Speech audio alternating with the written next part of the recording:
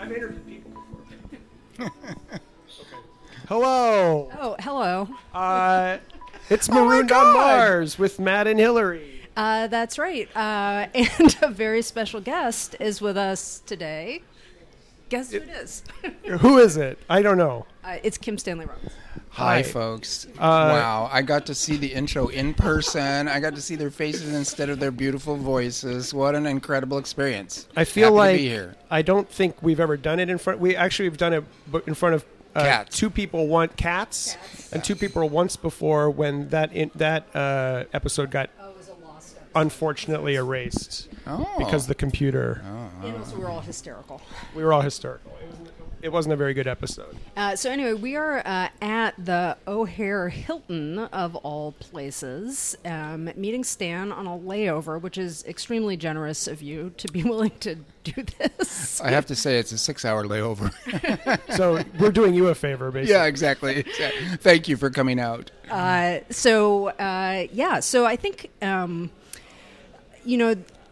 I feel like before we started doing this podcast, I would have had a much better idea of what I would ask you if I actually met you and got to talk to you about the Mars trilogy. And now I feel like after a year of thinking about this stuff, in some ways I'm like deep enough inside it that it's hard to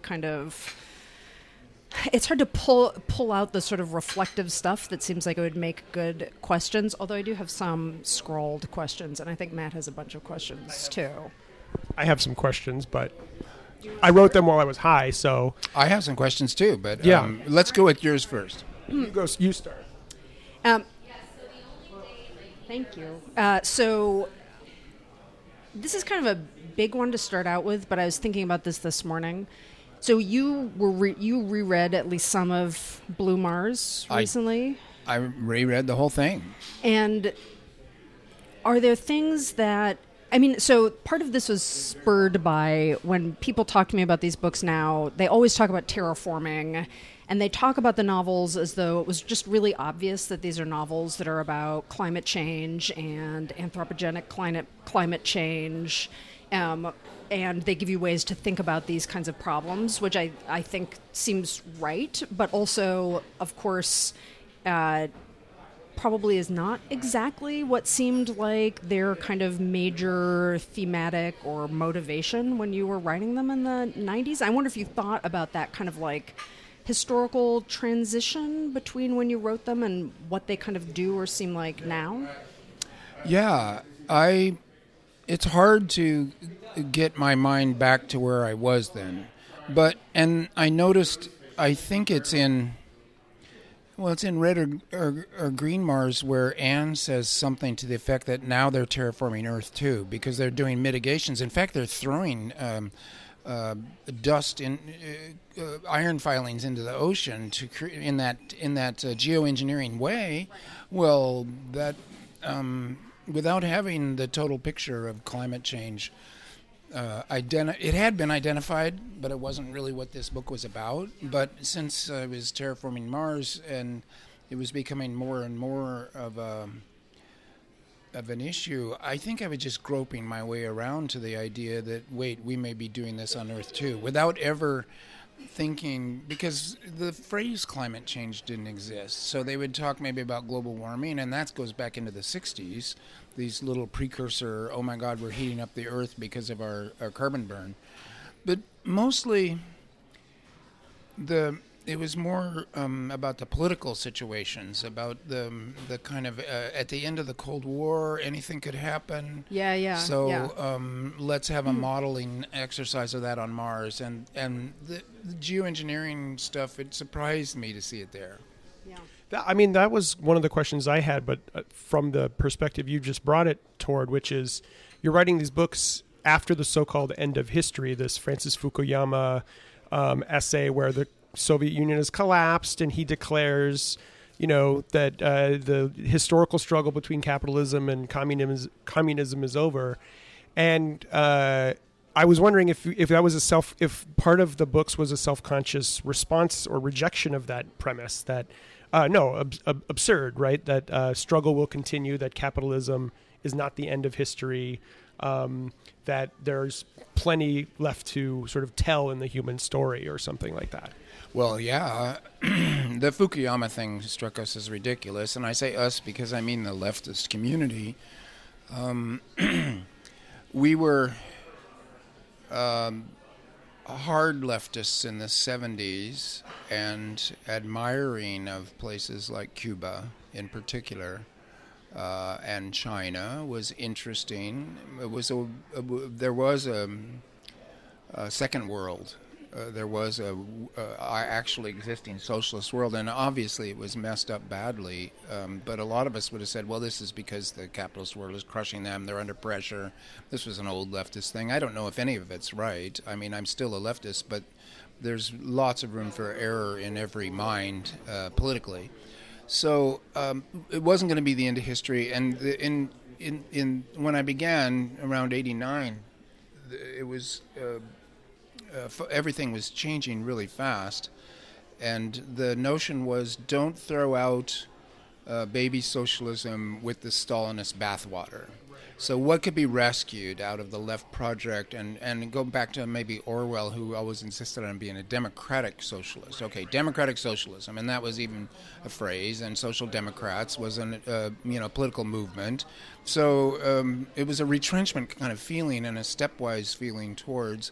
But also, weirdly, I mean, Clinton winning, now this looks ridiculous in many different ways, because it turned out to be so bad in so many ways. But it was after Reagan and Bush. We were running around like at the death of Thatcher. We were singing "Ding Dong, the Witch is Dead" when Clinton won that election. So there were hopeful signs as well. So I was really confused. I feel a kind of a resonance with that too, because I remember when Obama was elected, I was here in Chicago. We were out in Millennium Park. We were all super hopeful, and so much of that hope was about Bush isn't president anymore.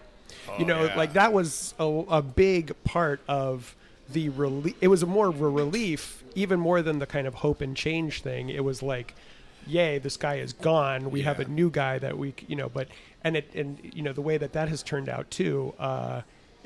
It's not as hopeful or as optimistic as we thought was at the time. The Obama years were what they were. They were better than now, but they weren't as exciting as we had hoped. But also, Bush 2 was done. He had done his 8 years, whereas Clinton beat Bush 1. And Bush 1 could have won. So there was this euphoria. I actually went out to the Village Green and played Happy Days Are Here Again on my trumpet. Which I memorized. It's not a hard tune to learn. And I went out there and I blasted it in my Village Green at about, midnight or, 10 p.m. And I felt really glorious. So this was the context for starting the Mars books. But then they went on through it was clear that capitalism was rolling and they were dismantling Russia with this an incredibly brutal capitalist takeover. The oligarchy was established, and the transition was done stupidly. Yeah. So we live in a post-stupidity world, which is always true, but it was discouraging. I mean, that makes me think like about the way in which revolution happens in the Mars books. I mean, I just think that they're so, the way those novels think about what history is both really demanding that you think about these kind of on-the-ground situations that are just a mix of all kinds of historical forces, in which it becomes quite hard to, telling any kind of story is only going to be a partial story, right? Yeah. And that means that, like, politics is always going to be hopeful to some extent, but also compromised to some extent because it has trouble understanding its own contexts. But then we also have between the revolutionary moments, we do get the chance to kind of think about the idea of a radical historical break, right? Yeah. Something that is, particularly in Red Mars, that is, living through it, you can't even process it. Yeah, I became extremely nervous about the idea of advocating violent revolution. I concluded many things that as privileged Americans, making the guns get exported to the third world where poor and immiserated third world people were going to use those guns and get killed by bigger guns, that this was an untenable position for an American academic. And I wasn't really an academic because I was post-academic and I had an academic background. And I saw academia often, we've got to have violent revolution, and they were never in danger, and they never had the need for it. So also modeling revolutions on previous revolutions, like Moon is a Harsh Mistress, Heinlein, very much the American Revolution all over again. Oh my gosh, these Americans are so great. Well, you do it on Mars. It was always bullshit. If you can pop these domes like a bubble, which they do in the first revolution in Red Mars. So this is the anti-Heinlein revolution, and you can't model a revolution on the ones that went before. And if you think about the French Revolution, you soon have Napoleon. The Russian Revolution, you soon have Stalin. And the American Revolution, well, you have the Constitution, which is kind of an exception, but you also have slavery and as a kind of compromise to get that Constitution. And so revolution. I wanted to write a novel in which there was more than one, and the first one was poorly done and poorly conceived. Truly deeply felt, but poorly conceived. The second one, more complicated but more successful. And then also at the very end of the novel, kind of end with a slingshot ending where the end of the Blue Mars seems to suggest there's something going on, poorly defined, maybe a third revolution. And so this was my pattern for the 3 volumes. Yeah, I mean, I was thinking because we were just talking about that part in Blue Mars, and yet to be released. Yeah, in a yet to be released. Oh, I'm looking forward to it. Yay. I think it's not one of our best conversations. It does involve some tears, but the thing I was thinking about that last sort of sense of revolution is that you could read it as there's a kind of my feeling is this is not what happens, but you could read it as a kind of there's a sort of progressive story, right, from that first revolution, which is disastrous. It is kind of beautiful, but is also the most heartrending of them, right? And is probably the most then everybody bears that with them as this sort of traumatic, it's the traumatic kernel that they just keep carrying along with them. Yep. And you could read a sort of progress story in which that last one feels it's better because it has this sort of reformist quality to it, right? They're going to be able to negotiate. They have a political structure in place. But the other thing that happens is everybody's out in the street again, and you still, right. And this is the I think that's a refrain that happens again in that section where it's bodies in the streets. That's the only thing that governments recognize, and that feels like that's the thing. That's the thing that's. I mean, maybe that's part of the sort of utopianism of the end is that it's still obvious to people that you go out in the street, right? Yes, I'm glad you saw that. I really pondered how to end the novel and how to present that third, what I call it a slingshot ending, because you're tossed off into things you can't be sure of. There's a trajectory, but you have to imagine what happens after that. And that's the slingshot. At the moment of maximum acceleration, the book ends. Well, after 1,800 pages, it's a little radical, but I don't believe in endings.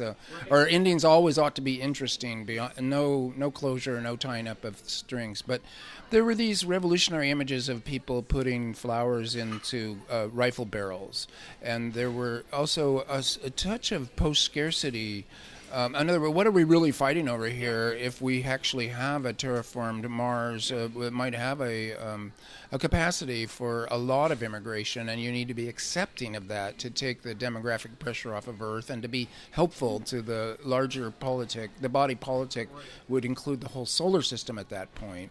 And all these things were, I wanted it to be utopian, and yet there had been so much storm and stress.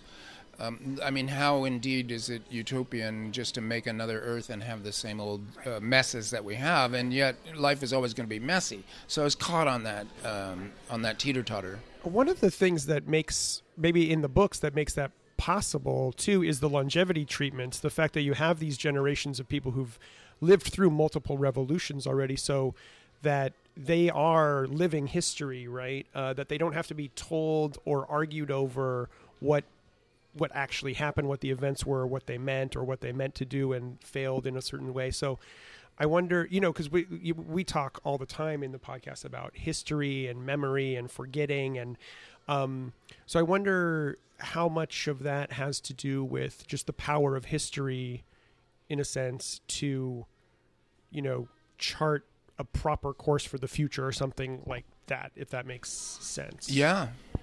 Well, I have, as the books say often, historical analogy is nearly useless. It deceives you more than it teaches you. This is what Frank was always saying, and he was just never managing to get that message through. It's not America. It's not 1776. But when you were talking about this, it was occurring to me that the revolutions came so fast in the 19th century, thinking that people who were in the French Revolution might have been alive in 1848 for the big one, the pan-European blow-up that didn't really go anywhere. But having gone through, if you lived through the period of 1790 to 1850, I guess that's kind of a long life. But for me, literarily, I needed time for the terraforming to take effect, but I also wanted to have multiple revolutions, so the longevity helped a lot because I needed that stretch, and besides which, that got interesting in itself. This old age stuff of if you live 200 years but you can't remember it, does it have any point or not? And so it all got tangled together. I have to emphasize how much this was a multi-year feeling my way forward, kind of like sentence by sentence or scene by scene. Yeah. I didn't have a master plan. I was flailing most of the time just to get that day's scene written, and it was cumulative, and it developed trajectory. Yeah. But there wasn't a master plan to begin with, except let's get to a good place. That's, just opens up a side question of, I was going to say, almost facetiously, is Hiroko dead? But I suppose, oftentimes, maybe in writing, you might have been asking yourself that question whenever somebody came up with a myth of Hiroko or, that kind of thing. Well, I think it's appropriate 25 years later to redirect people's attention to that last page of Blue Mars, the last 2 pages of Blue Mars, because the answer is there. Mm-hmm. So, and it's a good answer. I'll take a look at it when I get home. Yeah, and that makes me happy. In fact, thinking about what I wanted to say to you guys, the pattern making that I did below the level of reader visibility. In a way, it was stupid, and in a way, it was fun. And I'm hoping that the unconscious mind feels these patterns as a kind of coherence or resonance. In the work as a lived experience as you read it, and so Hiroko, there is an answer to that one in the last couple pages, but also I was using, there's this book by Carolyn Spurgeon, a famous book called Shakespeare's Imagery, and it shows how Shakespeare's image systems are coherent in each play, so that in Macbeth, there's always clothing images, like he's a dwarf in giant's clothing, and there's clothing, and it goes on like that through every play. Carolyn Spurgeon identified the imagery, and I was powerfully impressed by that book, and I thought that's a beautiful thing that you can do. Yeah. And did Shakespeare, was he thinking of it, or is it just that he was doing it instinctively or subconsciously? Who knows, because I suspect he was doing it consciously, to tell you the truth, because it's so well done, so explicit. So I have patterns, and In Red Mars there are 8 chapters, and the first chapter is all water imagery. Frank is underwater, and he's in an aquarium. The second chapter is Maya. She's in the air. She's floating around. The third chapter is Nadia, and she's on the ground, Earth, boom. And then Michel, the fourth chapter, is on fire. He's in Phoenix. So then I'd done the 4 Greek elements, and the metaphors in those 4 chapters are all coordinated. Well, in 6, 7, 8, 5, 6, 7, 8, I combine 2 each. So the John chapter is maybe air and earth. From the very beginning, it's all air and earth. And to tell you the truth, I can't remember. I'd have to go back and think about it more, which one of the last ones were. Surely the last one would have been water because of the giant floods with Anne, and maybe fire because things are blowing up on her. I'm not even sure anymore. But these kind of patterns. And then in Green Mars, I wanted to do something simpler, but I couldn't just keep doing that because it was pointless. So I had the idea that because of the terraforming, that every time people say the sun is like I would set up in multiple comparisons of the sun to first something inanimate, like the sun is like a ball of gas, that would be like Sachs, and then a rock, and then a bacteria or something, and then a dragon, and then an angel. So there's an evolution. Yeah. There's evolutionary imagery going through Green Mars. And I played games like that now I forget. Yeah. But it was fun at the time to coordinate it.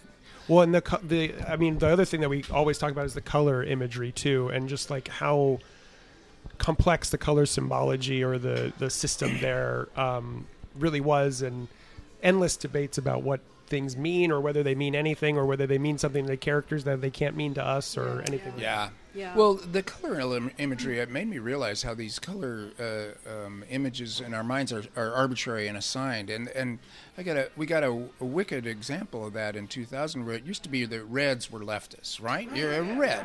And suddenly the New York Times puts out a map and stupidly puts the red states as the Republican states. And now we've got red states and blue states. Well, another example of the dim-wittedness of the New York Times. Yeah. I mean, I love that, it is part of the pleasure of reading the books is that they're so full. I mean, they're extremely full, and there is all of this play. But I think something we talked about a bunch that I was going to ask you when you were talking about the Carolyn Spurgeon book. I mean, is it different to do that kind of symbolic play in science fiction than it is in whatever we describe Shakespeare as being? And partly I think I wanted to ask that because something that struck me, I think not the first time I read the novels, but definitely repeatedly this time, was how often there's this I think kind of risky and really amazing move to both give us this naturalistic description of the natural world and to load that with symbolic resonance, right? In a way that I think, which to me feels that's a very science fictional thing to me. Sure, right? Yeah, it is. And it's also the pathetic fallacy and kind of a Victorian thing, yes, exactly. The fog of the bleak house, the fog of the legal world of the Jarndyce. I decided to go full in with that. And there's a kind of pre-modernist quality to the Mars books of let's get Victorian. Pathetic fallacy, let's run with it. Because it's kind of, it's an emotional, why not? Why be fastidious or finicky about effects? This reaction against the Victorians by the modernists. Okay, well, we're past that. And in the postmodern period, you can be anything you want, including doing Trollope over again, or Tolstoy, whoever you want to model out of the pre-modern period, because this is a historical novel, and you need the vast reach of the historical novel and all of the tricks that literature could bring to bear. I just decided to throw out all rules, all sense of norms, and do whatever seemed right to make it charged. And I had a lot of time to think. I wasn't doing anything else except for bringing up a little kid. And I needed it to get the effects that I want. And rereading it, because, see, I reread Red Mars on a relatively regular basis because there was always talk of it being turned into a TV show. And I read it like, what are they going to do to it? Well, they're going to actually screw it up totally. You wouldn't believe some of these pilots. But I read it and I thought, wow, this Red Mars is pretty good. It's way better than most of the stuff I write. Where did this come from? And I was scared to read Green and Blue Mars because I had the impression that they were more diffuse, or that they lacked some quality the Red Mars had that they didn't, which may be true, but maybe not. Anyway, I never reread Green and Blue Mars until just this last year when you started doing the podcast. So I'm reading these books, and they are very strange books.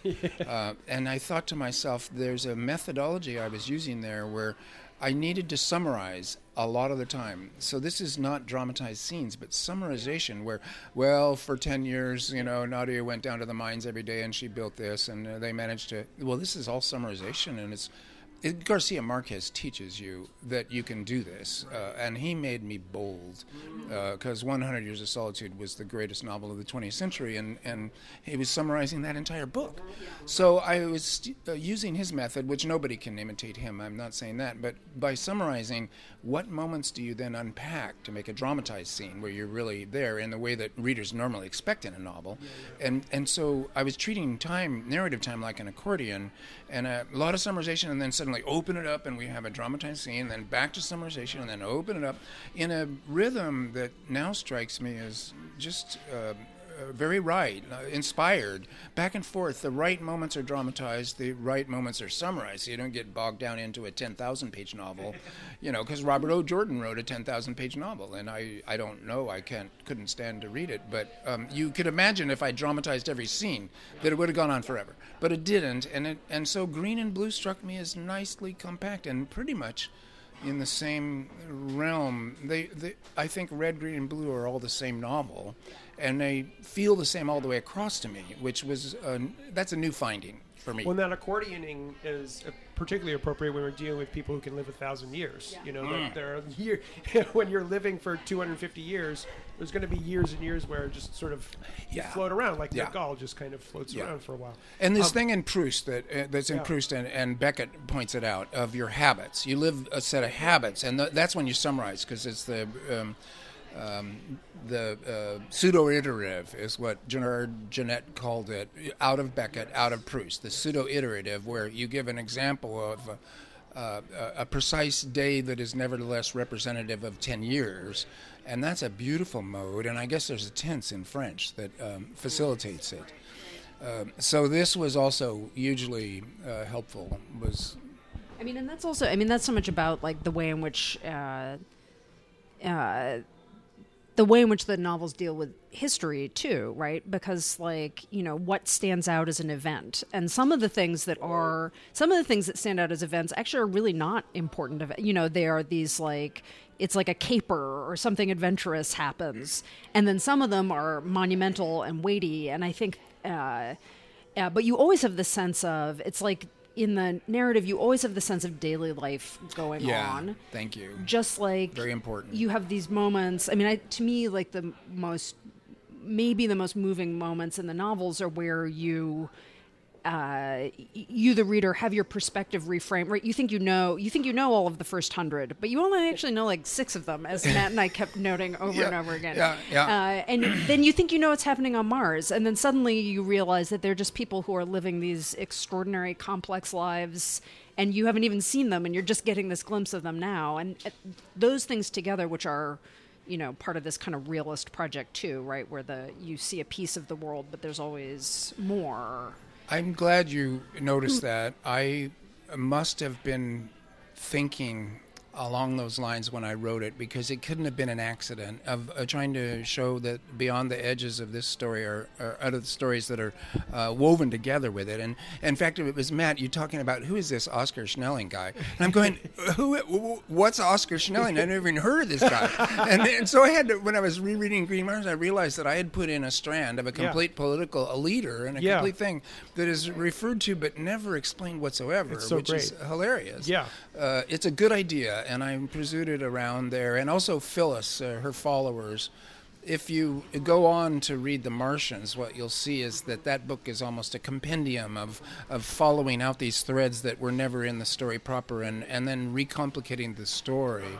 One thing I can point out that might be of interest is that in The Martians there's a fairly novelette or a novella that describes the relationship between Maya and Coyote, an incredibly intense, long-lived, sometimes sexual relationship that is not in the trilogy whatsoever. So I managed to add to that game, but in the meantime, it was part of the realist project of like, I'm telling one story, but it's in a world where all these other stories are going on. That was definitely a lot of fun. Now the workshop language is always degrading and hopeful that they understand how stories work. So they're always claiming more than they really can justify. So I hate the workshop language. Info dumps. I'm the great info dumper. I dump on your carpet. Right. But Easter eggs. This notion that they're Easter eggs. Oh yeah. Please give me a break. It's childish. It's a silly name for something that can be quite. More complicatedly fun than that. I wonder, just going back to the thing about sort of like 100 Years of Solitude, but it kind of related to, what did you learn by writing your first novels that then you abandoned or took into these novels that made... did you read 100 Years of Solitude in between that time? Were you aware of it when you read Icehenge? Because I've read, at this point, I've read Icehenge and Escape from Kathmandu, the Mars trilogy, and then your most recent two books. So I'm really interested in like kind of the scope of your development. Well, thank you for that. I feel like Red Mars was a complete break. And I was a child of the workshop system, both as an undergraduate. Lucky, my advisor, Donald Wessling, said, just write fiction and I'll give you credit for it as an independent study. And my first poetry workshop, when the workshop method was introduced to at UCSD as an undergraduate, and that got me started. And then I went to Clarion, and then I went to Damon and Kate's house for their monthly workshops up in Eugene, Oregon, a long schlep from Davis, California. But I did it because I loved those people, and I wanted to be in contact as a young writer. But the thing is, the workshop method uses that workshop pseudo-technical language as if a story was a machine that you could break down and discuss in terms of style and theme and character and symbolism and plot and blah, blah. I no longer believe any of that. We don't read like that, and texts don't write like that. And 100 Years of Solitude, which I read like in 75, before all the rest of it. So even going to Clarion, I was skeptical. Like, don't believe any of this, just love the people. And it's my friend Karen Fowler who said to me once, workshopping, the value is not in what people tell you about your stories. The value is in you figuring out what you can say to someone else about their story that might be useful. Yes. Yeah. So it's a critical method. Right. So, but my first novels, they are dramatized scenes. Wild Shore, horrifically, I did not understand that narrative pace should change over the course of a novel and not remain metronomic at the same speed. Right. So I can't even read that book. And by the time of The Gold Coast, I feel like I have got the novel under.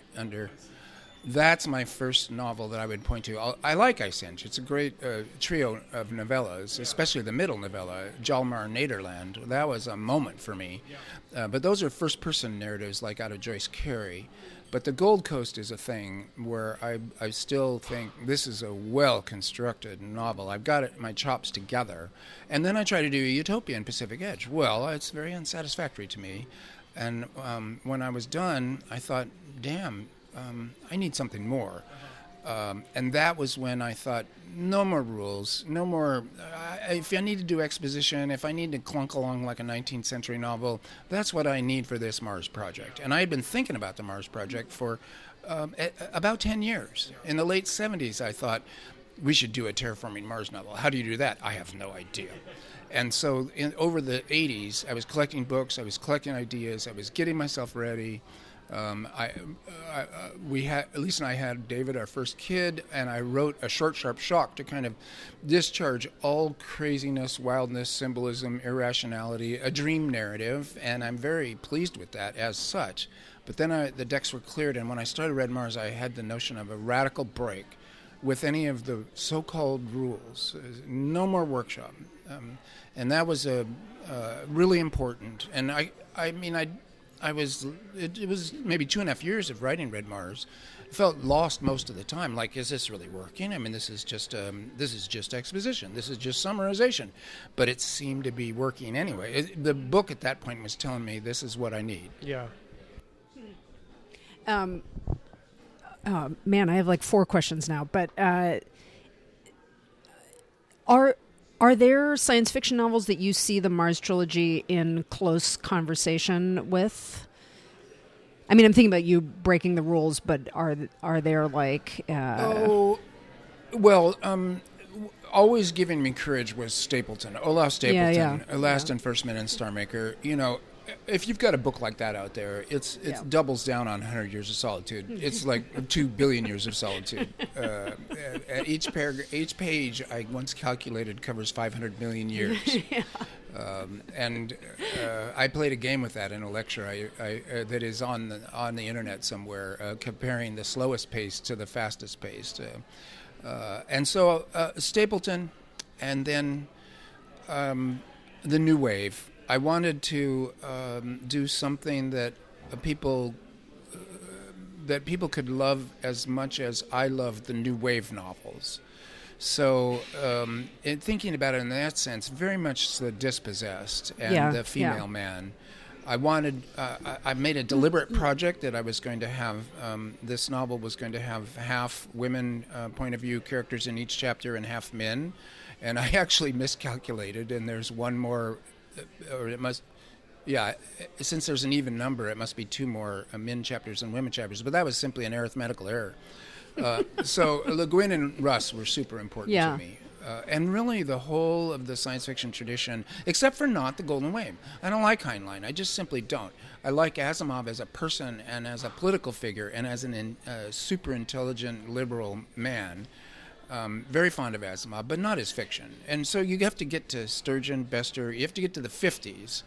And Damon himself, my great teacher, Damon Knight, and then the 60s were where I was just living in heaven as a young reader of science fiction. Between 65 and 75, you couldn't even believe it. Every year there'd be 10 masterpieces that were weirder than the year before.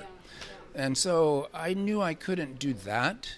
That moment was over, and also it's not in my skill set to be pyrotechnically, stylistically mind-boggling. And it's not in Le Guin's skill set either. That's why Russ made her so nervous. And not just the feminist politics and being a housewife when Russ was, some kind of radical. It was also stylistic, that nobody could match Russ for brilliance. And here was Le Guin in a kind of a unspoken psychic contest for the greatest woman writer in science fiction of that moment. And so I'd say Le Guin, very important. And really, you can see that it was a communal thing, really. So it wasn't any individual text or writer, but a sense that I was in a community, and I had been given an opportunity. Nobody knew anything about Mars until 1980 or so. And then suddenly the whole damn planet was dropped on us. So I had an opportunity, and I was fixated. Yeah, I mean, I do, like, I think that you see the dispossessed all over the Mars books in ways that I think are just like, it's partly really interesting because it's such a different book than The Dispossessed, but the way that,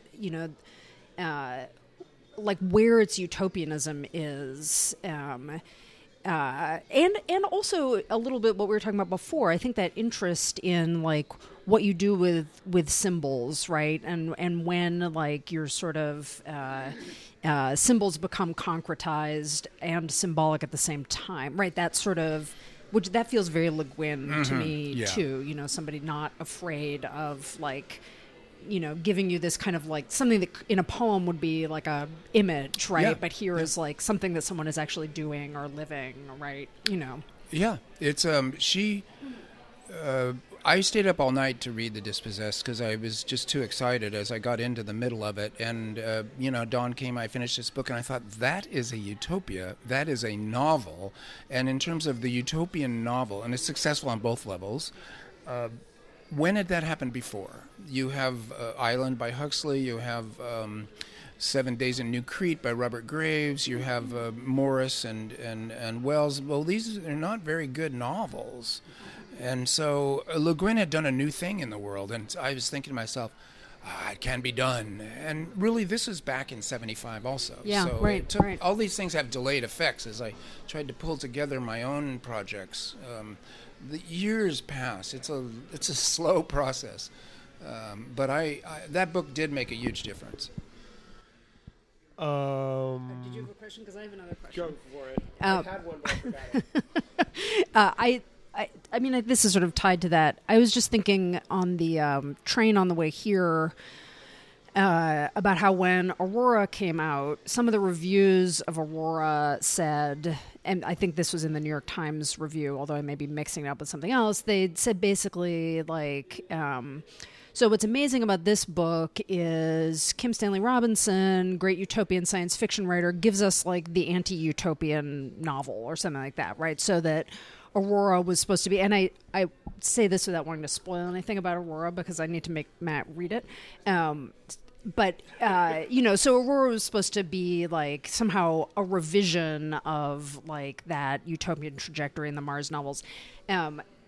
This isn't like a reading that I feel sympathetic to, but I'm kind of, I would be interested to hear you say a little bit about the place of the utopianism of utopianism for you, because that seems like that's something that is ongoing in what you do. It's always there as some kind of presence in your novels. Yeah, in most of them, it's there. It's a deliberate project.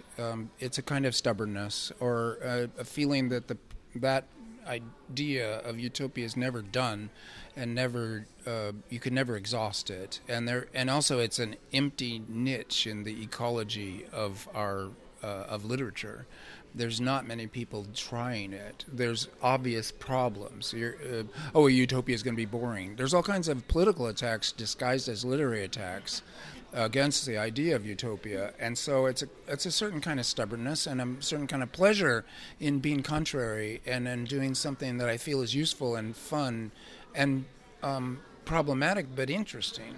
So I keep coming back to it, and sometimes it's bizarre how it will come back.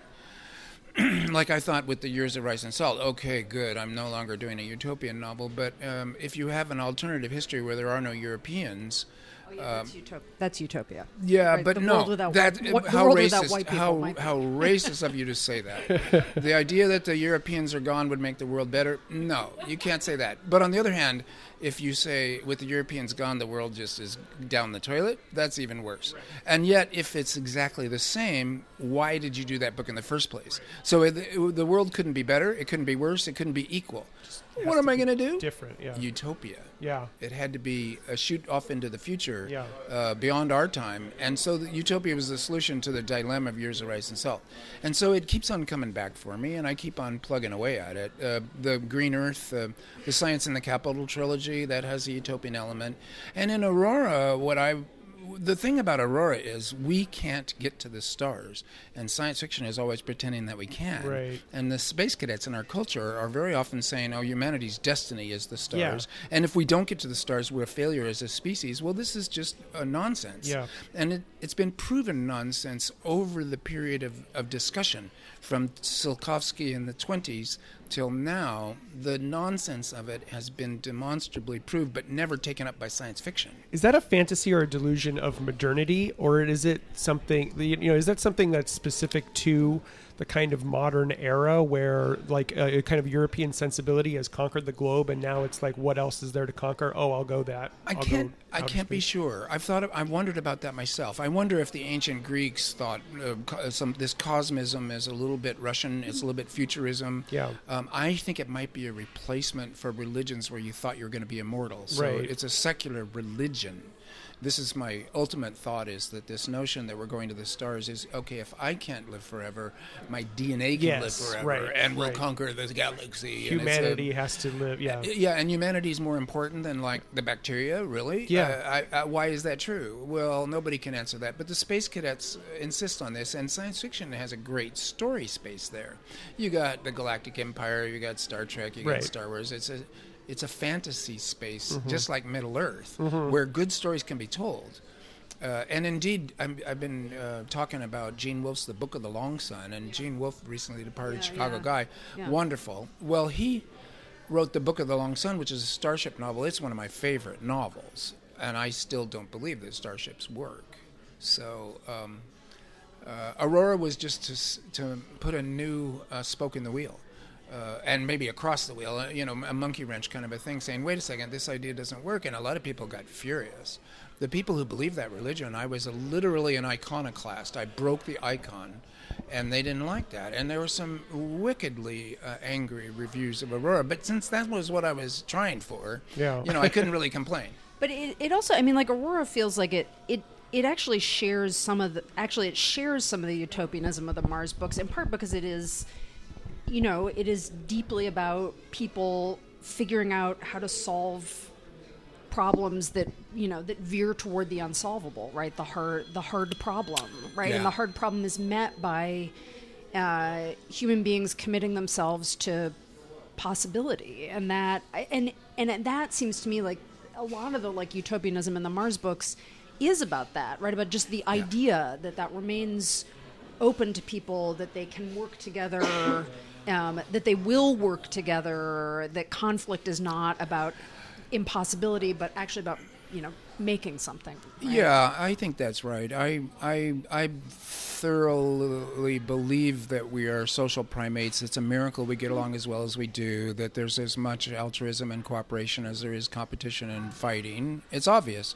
There wouldn't be, 7.5 billion of us on this planet if we weren't highly cooperative as social primates. And then in Aurora, for me especially, at the very end, essentially it's a prison novel, intensely depressing. When they get back to Earth, of course they're overwhelmed, they're blown away, and as individuals it's like too much, but it also gets them back to the beach. Yes. And so, speaking of symbolism, she comes back out of the surf and kisses the sand. I was scared to death when that movie with Sandra Bullock and she lands in the lake. I had already written Aurora. I said, she better not kiss the sand or I'm just going to kill her. And she didn't. But to rebuilding a beach after you flooded the world, it said, okay, terraforming, we have to terraform Earth. We screwed up. We've been screwing up for hundreds of years.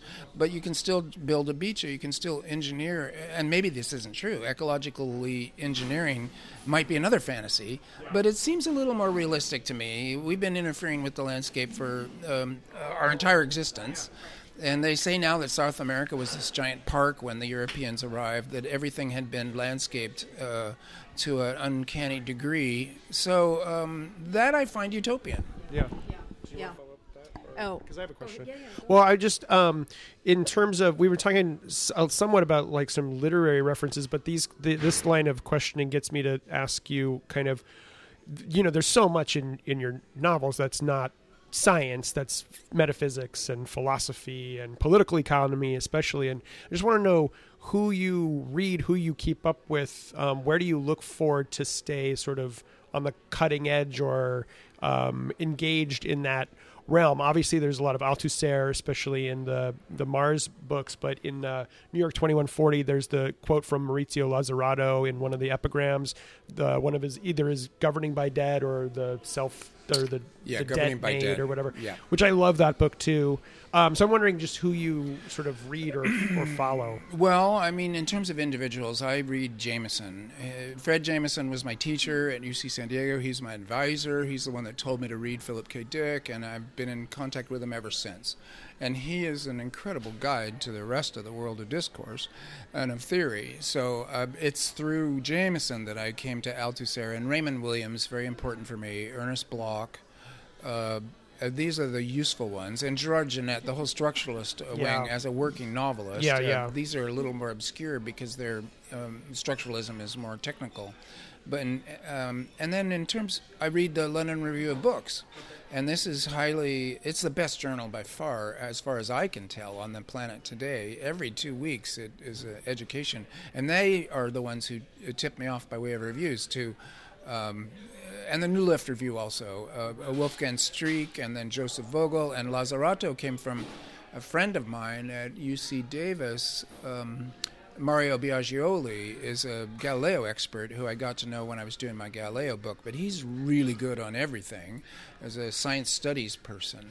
And then there are other people at UC Davis who are friends of mine who say, you need to read this, you need to read that. And so they regard me as an outlier or a person in town of interest that could be fed good stuff. And so I love these people. Yeah. They've been tremendous for me. Yeah. And I'm still listening to Jameson now. I've got the keys to the kingdom in that his lectures down at Duke are available to students afterwards. They're recorded as students miss a lecture. And so he taught Years of Rice and Salt a couple of years ago in a Theories of History class. And ever since then, I've had the right to listen to his lectures. So along with listening to you guys, I'm listening to Fred Jameson, and that's pretty much fills out my podcast. Yeah. No, that seems about right. You and Fred. That's so awesome. So I wanted to ask, because I don't know how much time we have left. 2:45. Okay.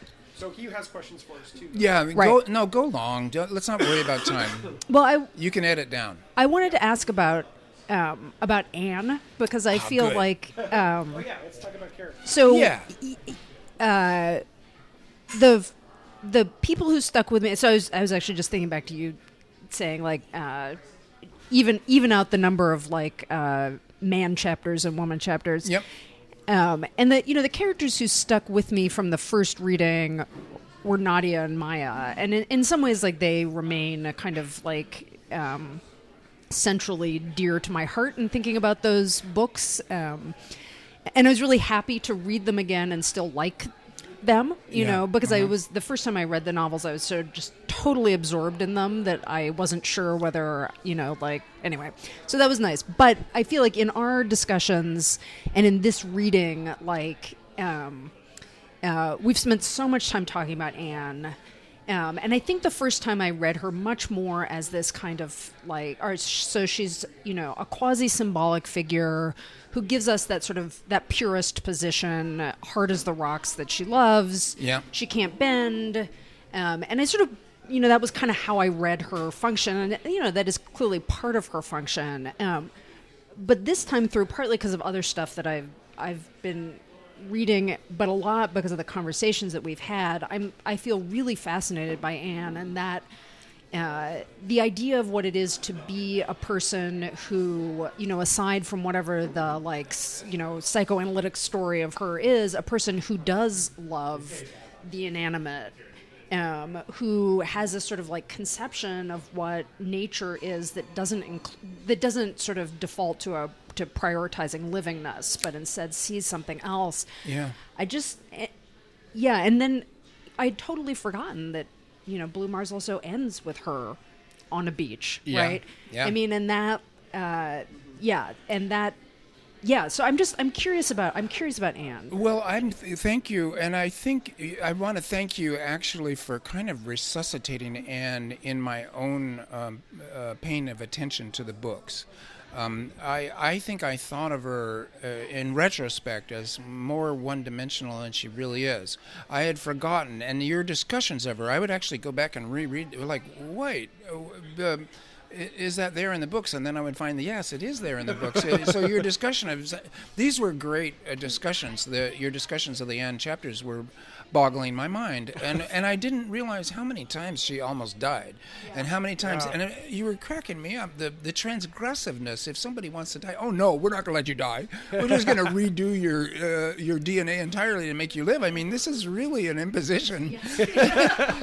Sax is just so crazy, and I didn't even, because I was just trying to write the sentences. Without a plan, these things were unfolding for me as much as for anyone. But you drew my attention back to her, and then the chapter with Zoe, where you're seeing Anne from the outside, is kind of hilarious. Yeah. How she's more Zoe than Zoe in terms of alienation, or ability to be hard, and they're a funny pair together. So, Anne, the Great Refusal. And then this psychoanalytical thing, that's only 2 sentences, and they both come from Michelle. And I once read an online thing where somebody was saying, "This Michelle, how unprofessional." I mean, Anna's like a patient of hers. Why is he telling somebody else about her problems? And I'm thinking, when was Michelle ever professional? Like from word one, Michelle has been the craziest person in the book. And so I thought this person had not got Michelle's. But also, at that point, it's 100 years later, they're all family. Why wouldn't Michelle tell Sachs something about Anne to mutually, like talking about your sisters or your brothers? Yeah. It was a ridiculous comment, and it made me laugh. But there is something going on with her that orients everything. And she ends also the first book with the flood destroying her Mars. A very much of a low point where she just goes off to kill herself, and her husband, Simon, just grabs her and well, it was extremely intense. Yeah. I mean, for me, she, it's this opportunity. She gives you an opportunity to think about, not only that the sort of debate about terraforming is going to be is hard, right? And that, but also that partly what's so hard about thinking about these problems or knowing how to address them or what to do, right? Just to think about our current situation, is that these are also problems that are about attachment and the inability to be attached to certain things, right? I mean, so it does seem like, something that that I think the Mars books give you in a really deep and intense way is they ask you to think about what does it mean to feel that you're part of a planet, that you belong on a planet, sure. And in particular, a planet that is not the one where like the pull of gravity is there, like right down in your cells or whatever, right? And Anne, the thing that Anne is drawn to is sort of like the nature in its most impersonal form, Right, the rocks. The rocks. Yeah. And that I think is, I think that's actually quite amazing, and that opens up something that like is really, to me, like if there's a kind of Anne Sachs dialectic, that aspect is outside of it, right, and it complicates it. I think so. And when I was writing these books, the environmental ethics was a thing, and it had a little flurry of books and of interest and of conferences. And environmental ethicists would talk about intrinsic worth or intrinsic value versus utilitarian worth. Like, is the earth valuable because it serves human beings, or does it have an intrinsic value? And this was a big question for environmental ethicists.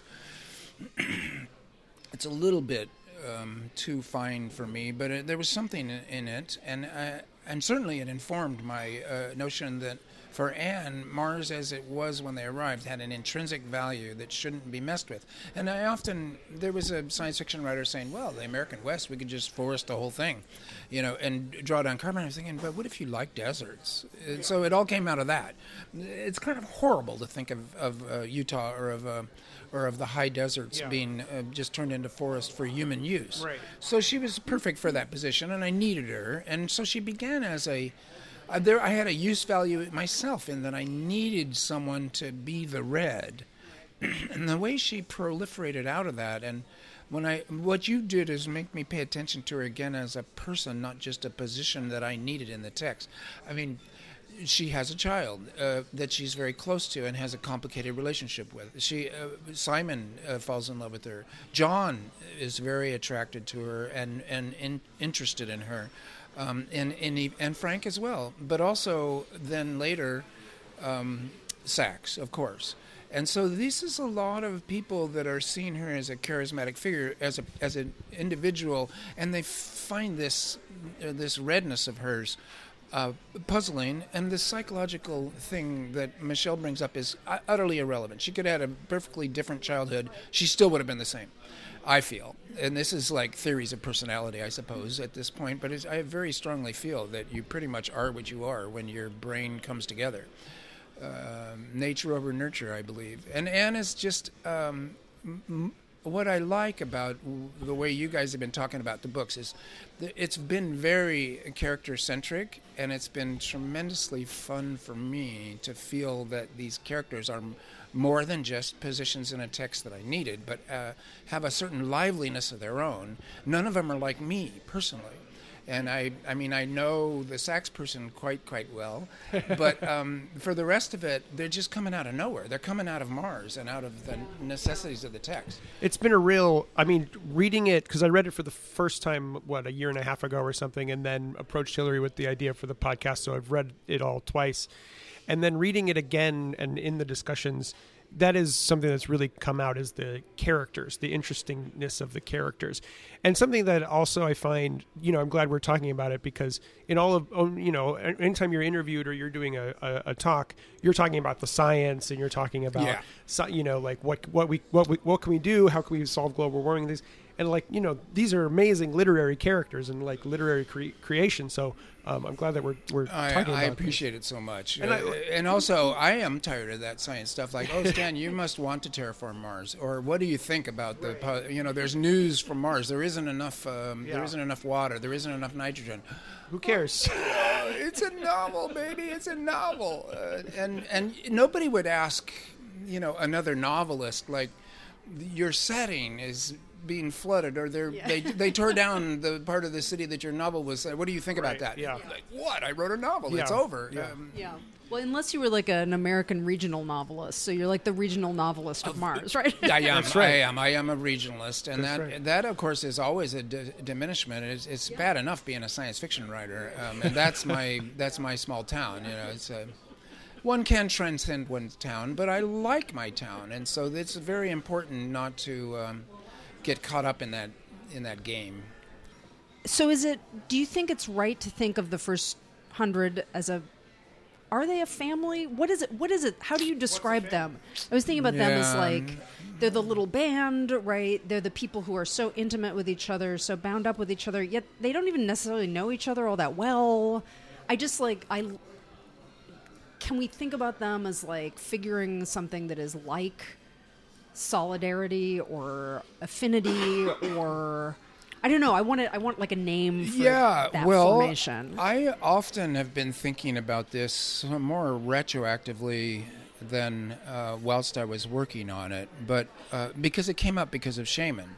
So, okay, we evolved maybe about 100,000 years or so, or maybe even way longer than that, 500,000 years or so. We're in little bands, like you say, a little band, and this is kind of Proust, where say there's 100 people, like in your entire lived experience, and then you're close with about 5 of them, you know pretty well about 20 of them, you facially recognize and have an impression of the whole crowd. So that was, it came to me when I was writing Shaman about literally a Paleolithic group that the first 100 are essentially like that.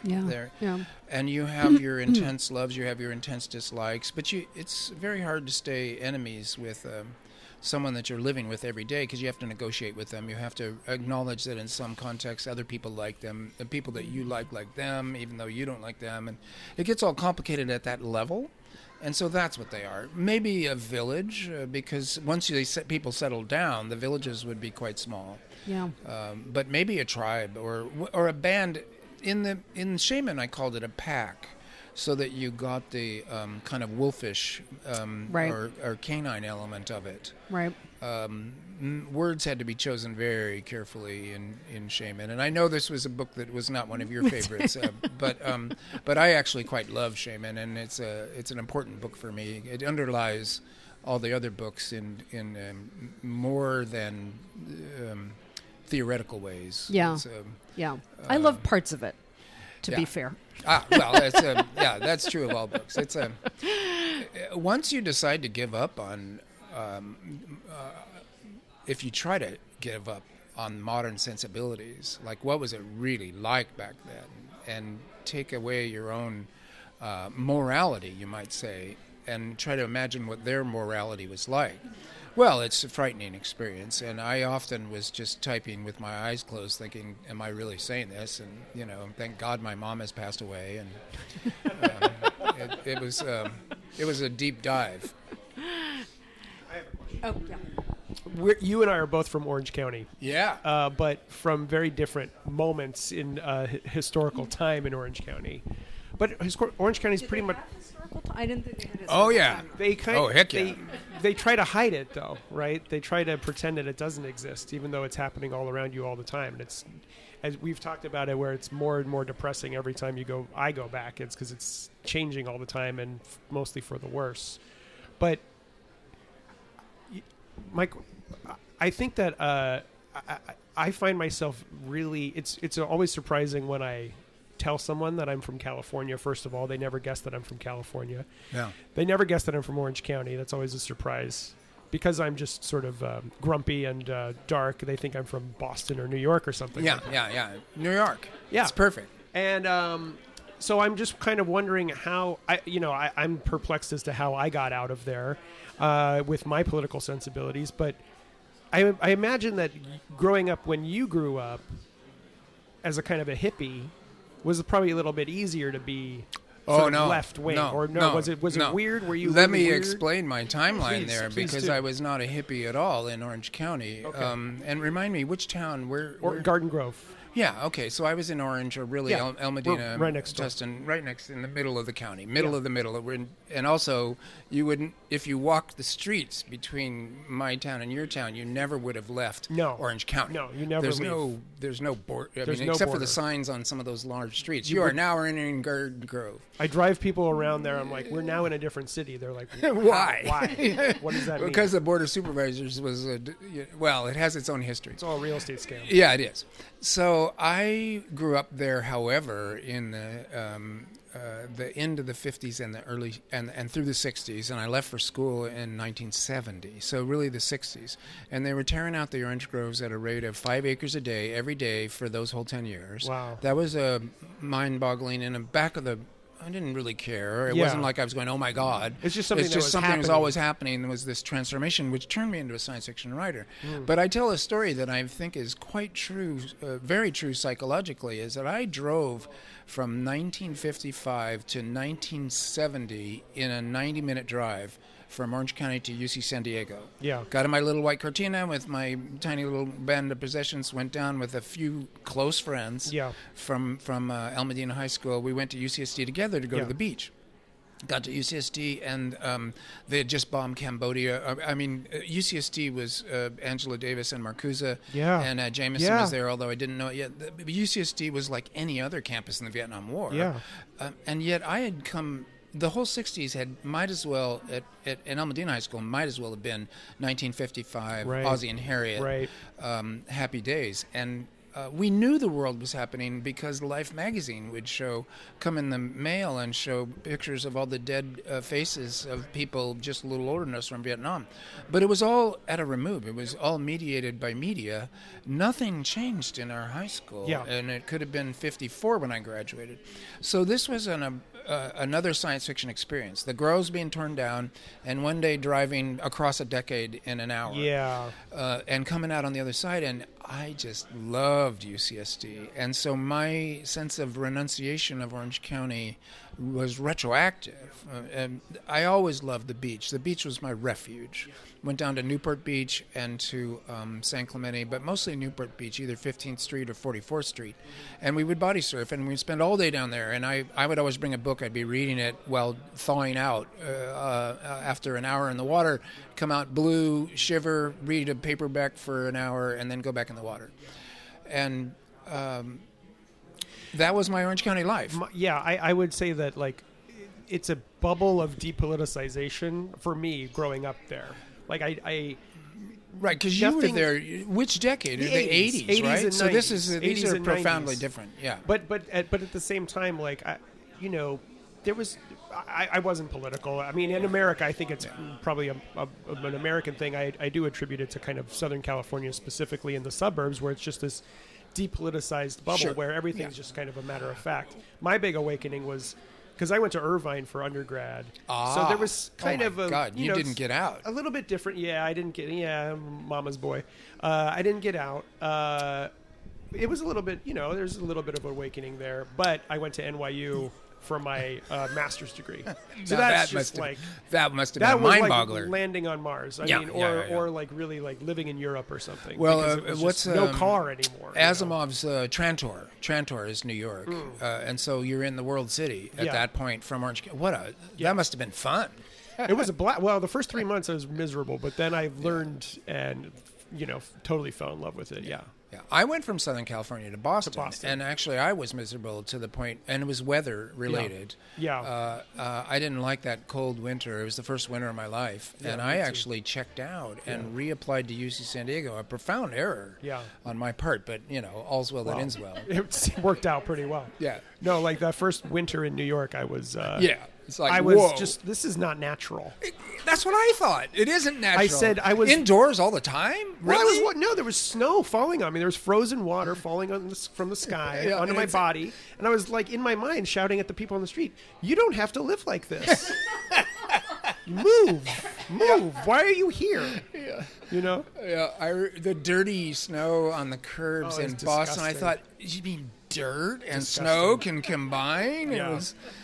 Oh, that's Freezes and is there until May. Right? Southern California boys. It's like growing up under an abalone shell. Yeah. In a way, you're a little bit a little innocent.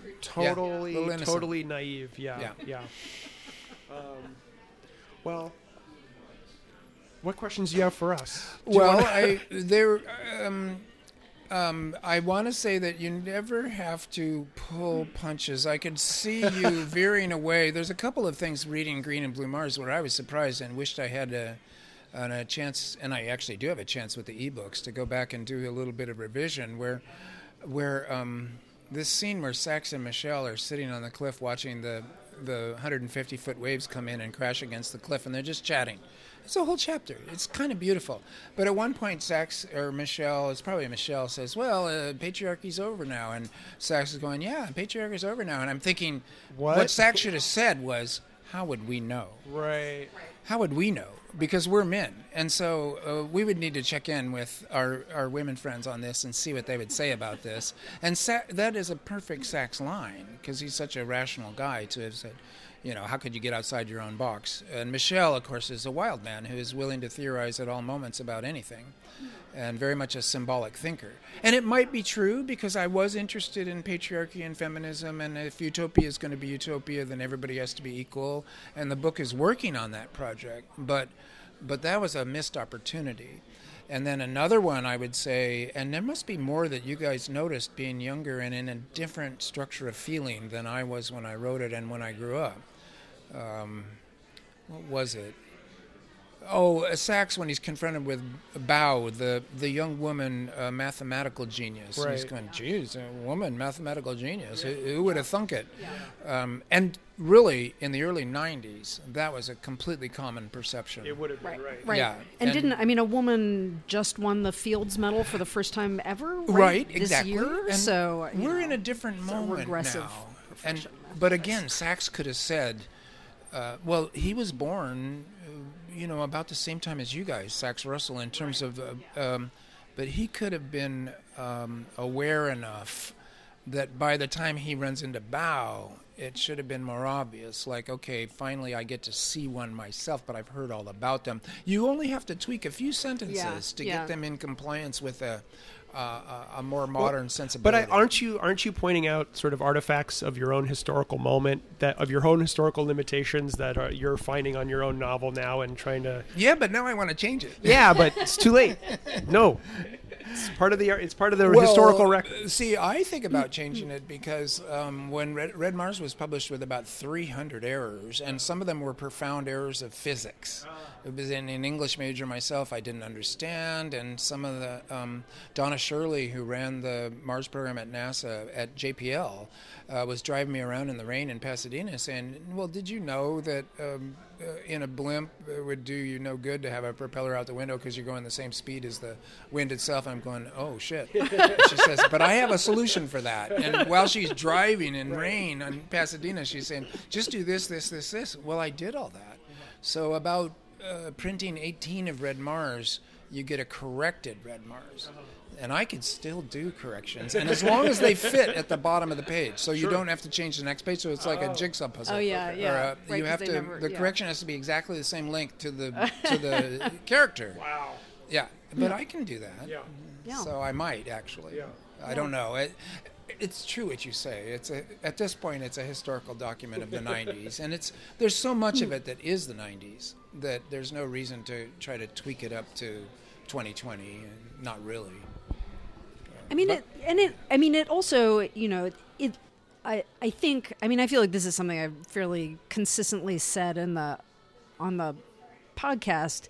I mean, I think that the books are always letting you think about things like assumptions about gender, right? And there are definitely moments, just to take gender as an example, that I would say something different, right? But I feel like part of the way in which these books work is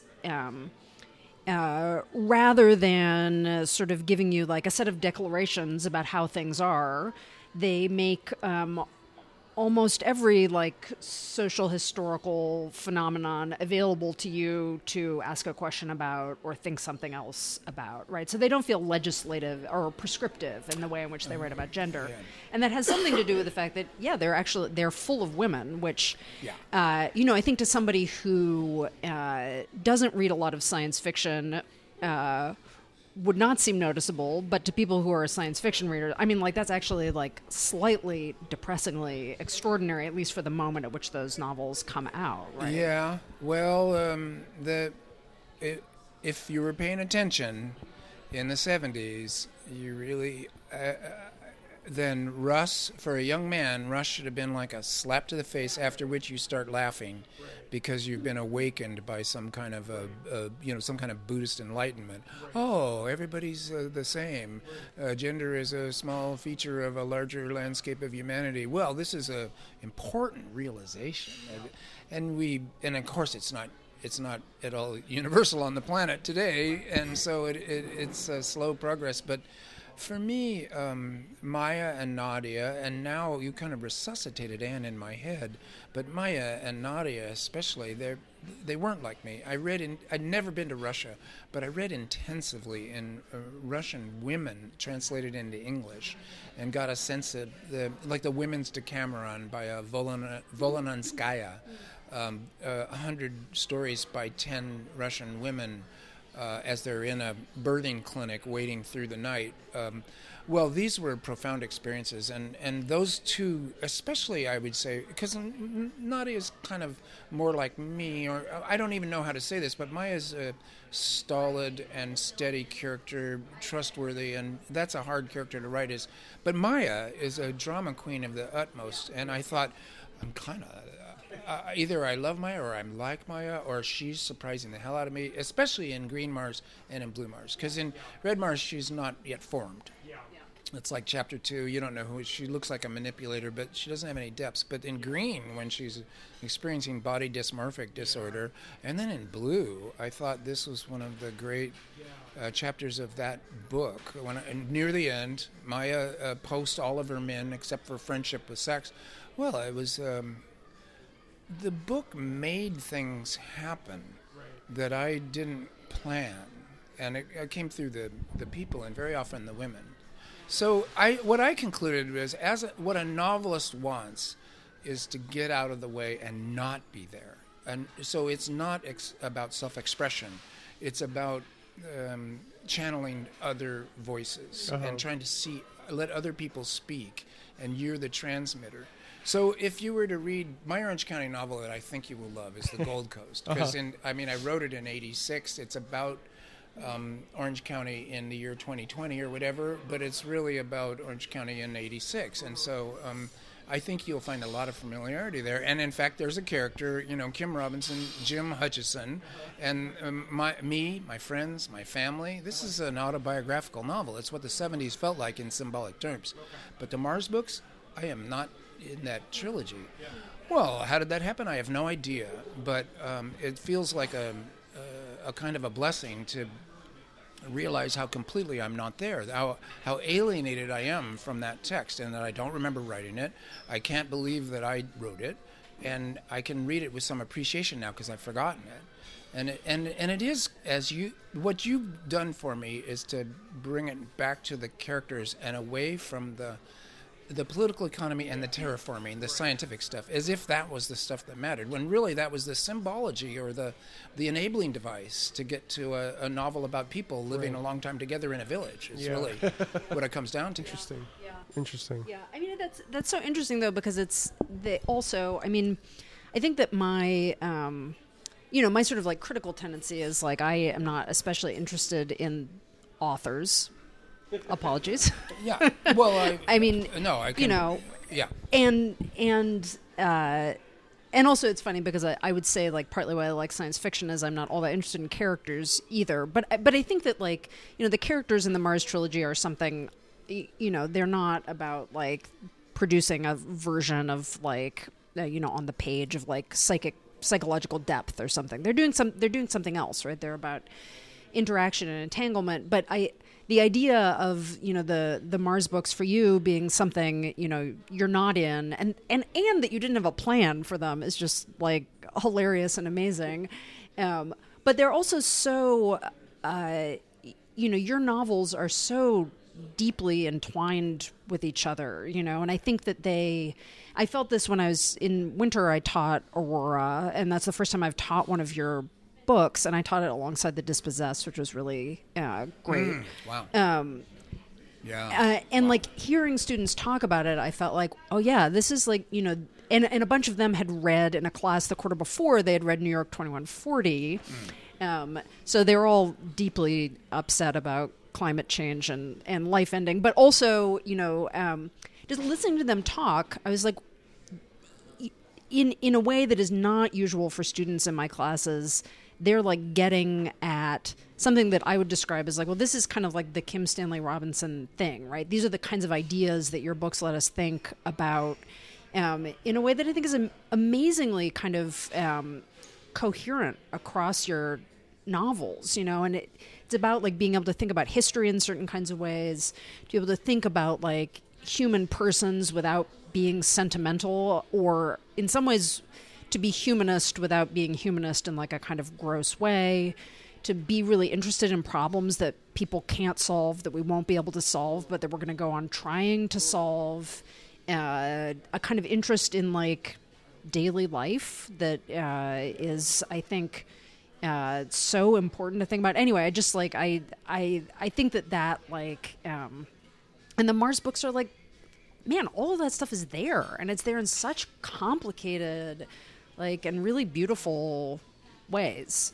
So obviously you did write those books. That's what I'm saying. Yeah. Well, thank you. I feel happy, and your podcast has made me happy, and I want to thank you, and I also want to thank all your listeners, because many of the people listening to your podcast are listening because they've read the books and they want to hear more about them. And and they read them over and over again. Yeah, too. and the books kind of unpack, and there are sentences you can enjoy second and third time around. But I want to thank all them.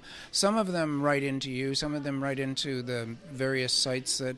I mean, I'm not on the internet, but I check into it from time to time. And my friend Kimon, who runs the KSR.info site, he's a great guy and helps a lot in keeping me in contact with this community, and my publicist at Orbit, but also the people writing in. And I shouldn't even name names because it would be representative of the whole crowd. But I will. There's an Angela, there's a Marco. There are people who are checking in, and they're. It's wonderful to see, because I love novels so much myself as a reader. My greatest goal would be to have other people liking my novels in that same way. But I'm trapped inside them, like being trapped inside a closet or a hall of mirrors. I never can tell for sure if my books are doing for other people what other novels are doing for me. There's no way of knowing, except for a kind of a back of the head double mirror effect of when things like this happen. And so it's been really a wonderful experience for me to have this happen. And I just want to thank everybody, but you two in particular, because it's fun in my garden. Usually I'm weeding nutsedge. I'm going, fuck this nutsedge. It's 25 years and I'm losing the battle. It's worse now than when I began. But now I'm listening to you guys and it's just kind of an exercise. Me and my nutsedge. I'm so happy out here. So it's a good thing. We have to keep it going just to aid the battle of the nutsedge. Yeah, although I gave up on that. It's like the Vietnam War. I declared victory and I got out of there. Well, I have one more question. Okay. Dodgers have lost the World Series twice in a row now. Yep. Is this their year? Yeah, it could be. Why? I got my fingers crossed. If they get one good long reliever, Can before Clayton the trade, Kershaw win a World Series? I hope so. He needs to do good in the playoffs. I think he's just in his head. It just is It's a mess. know, I play softball every Thursday night, Yeah. and it's a humbling game. Yeah. Bad things happen even to the best players in the world, and so I think he's, and also he's just part of a team. So Yeah, it's true. losses are put on pitchers. They're entirely their fault, because if more runs had been scored, then they'd look great. But I love the Dodgers. I'm always watching them, listening to them, and following their fortunes. Because if you don't have a team that you're obsessing about, sports are meaningless. It's meaningless. Yeah, it's totally. like, X, Y, Z. Yeah. That basketball series probably was magnificent, Yeah. but I didn't care. Yeah. So. When Vin Scully passed away, though, He didn't pass away. He retired. Oh no, when he retired. Sorry. Don't blow my mind here. He's gonna. Sorry. He'll come back any day now, right? And be the broadcaster. He's like what's her name? Hiroko. He's Hiroko. Because when he retired, Yeah. I really felt like, I might not watch another Dodger game, but they keep me coming back. But he was just unbelievable. Yeah. You watch him, and it's just like poetry. Yes. Every night.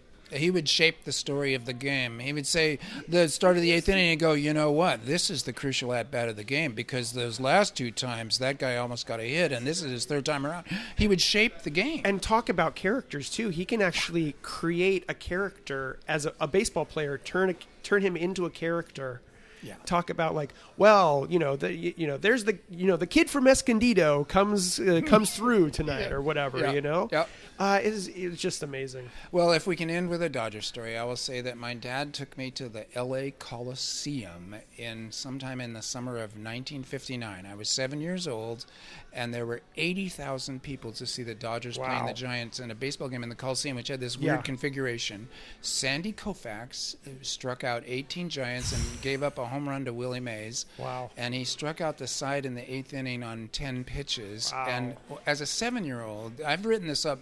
It's in 2 or 3 of my stories and novels. Uh-huh. The sense of a child looking around at adults going crazy and realizing we never grow up. Yeah. We're Yeah. children forever Yes. in this way. Yes. Oh, it was a lovely moment, Yeah. and I was there. And they actually, on the 25th anniversary of that game, they wrote it up in the LA Times. Wow. And, of course, Vin Scully was Yeah. throughout the whole thing. So it was a thing for my dad and me, and it's something that I have loved my whole life. And in my softball experiences, at the tail end of, in my posthumous softball career, I still love it. Like, if I get a single that is just a ground ball between the first baseman and a second baseman, which is pretty much all I can hope for at this point, well, I'm just as happy as can be. That's like, I will give up a Nebula award for a double. That'll be the title of the episode, I think. Okay. All right. Well, thank you so much, Stan. Yeah, pleasure.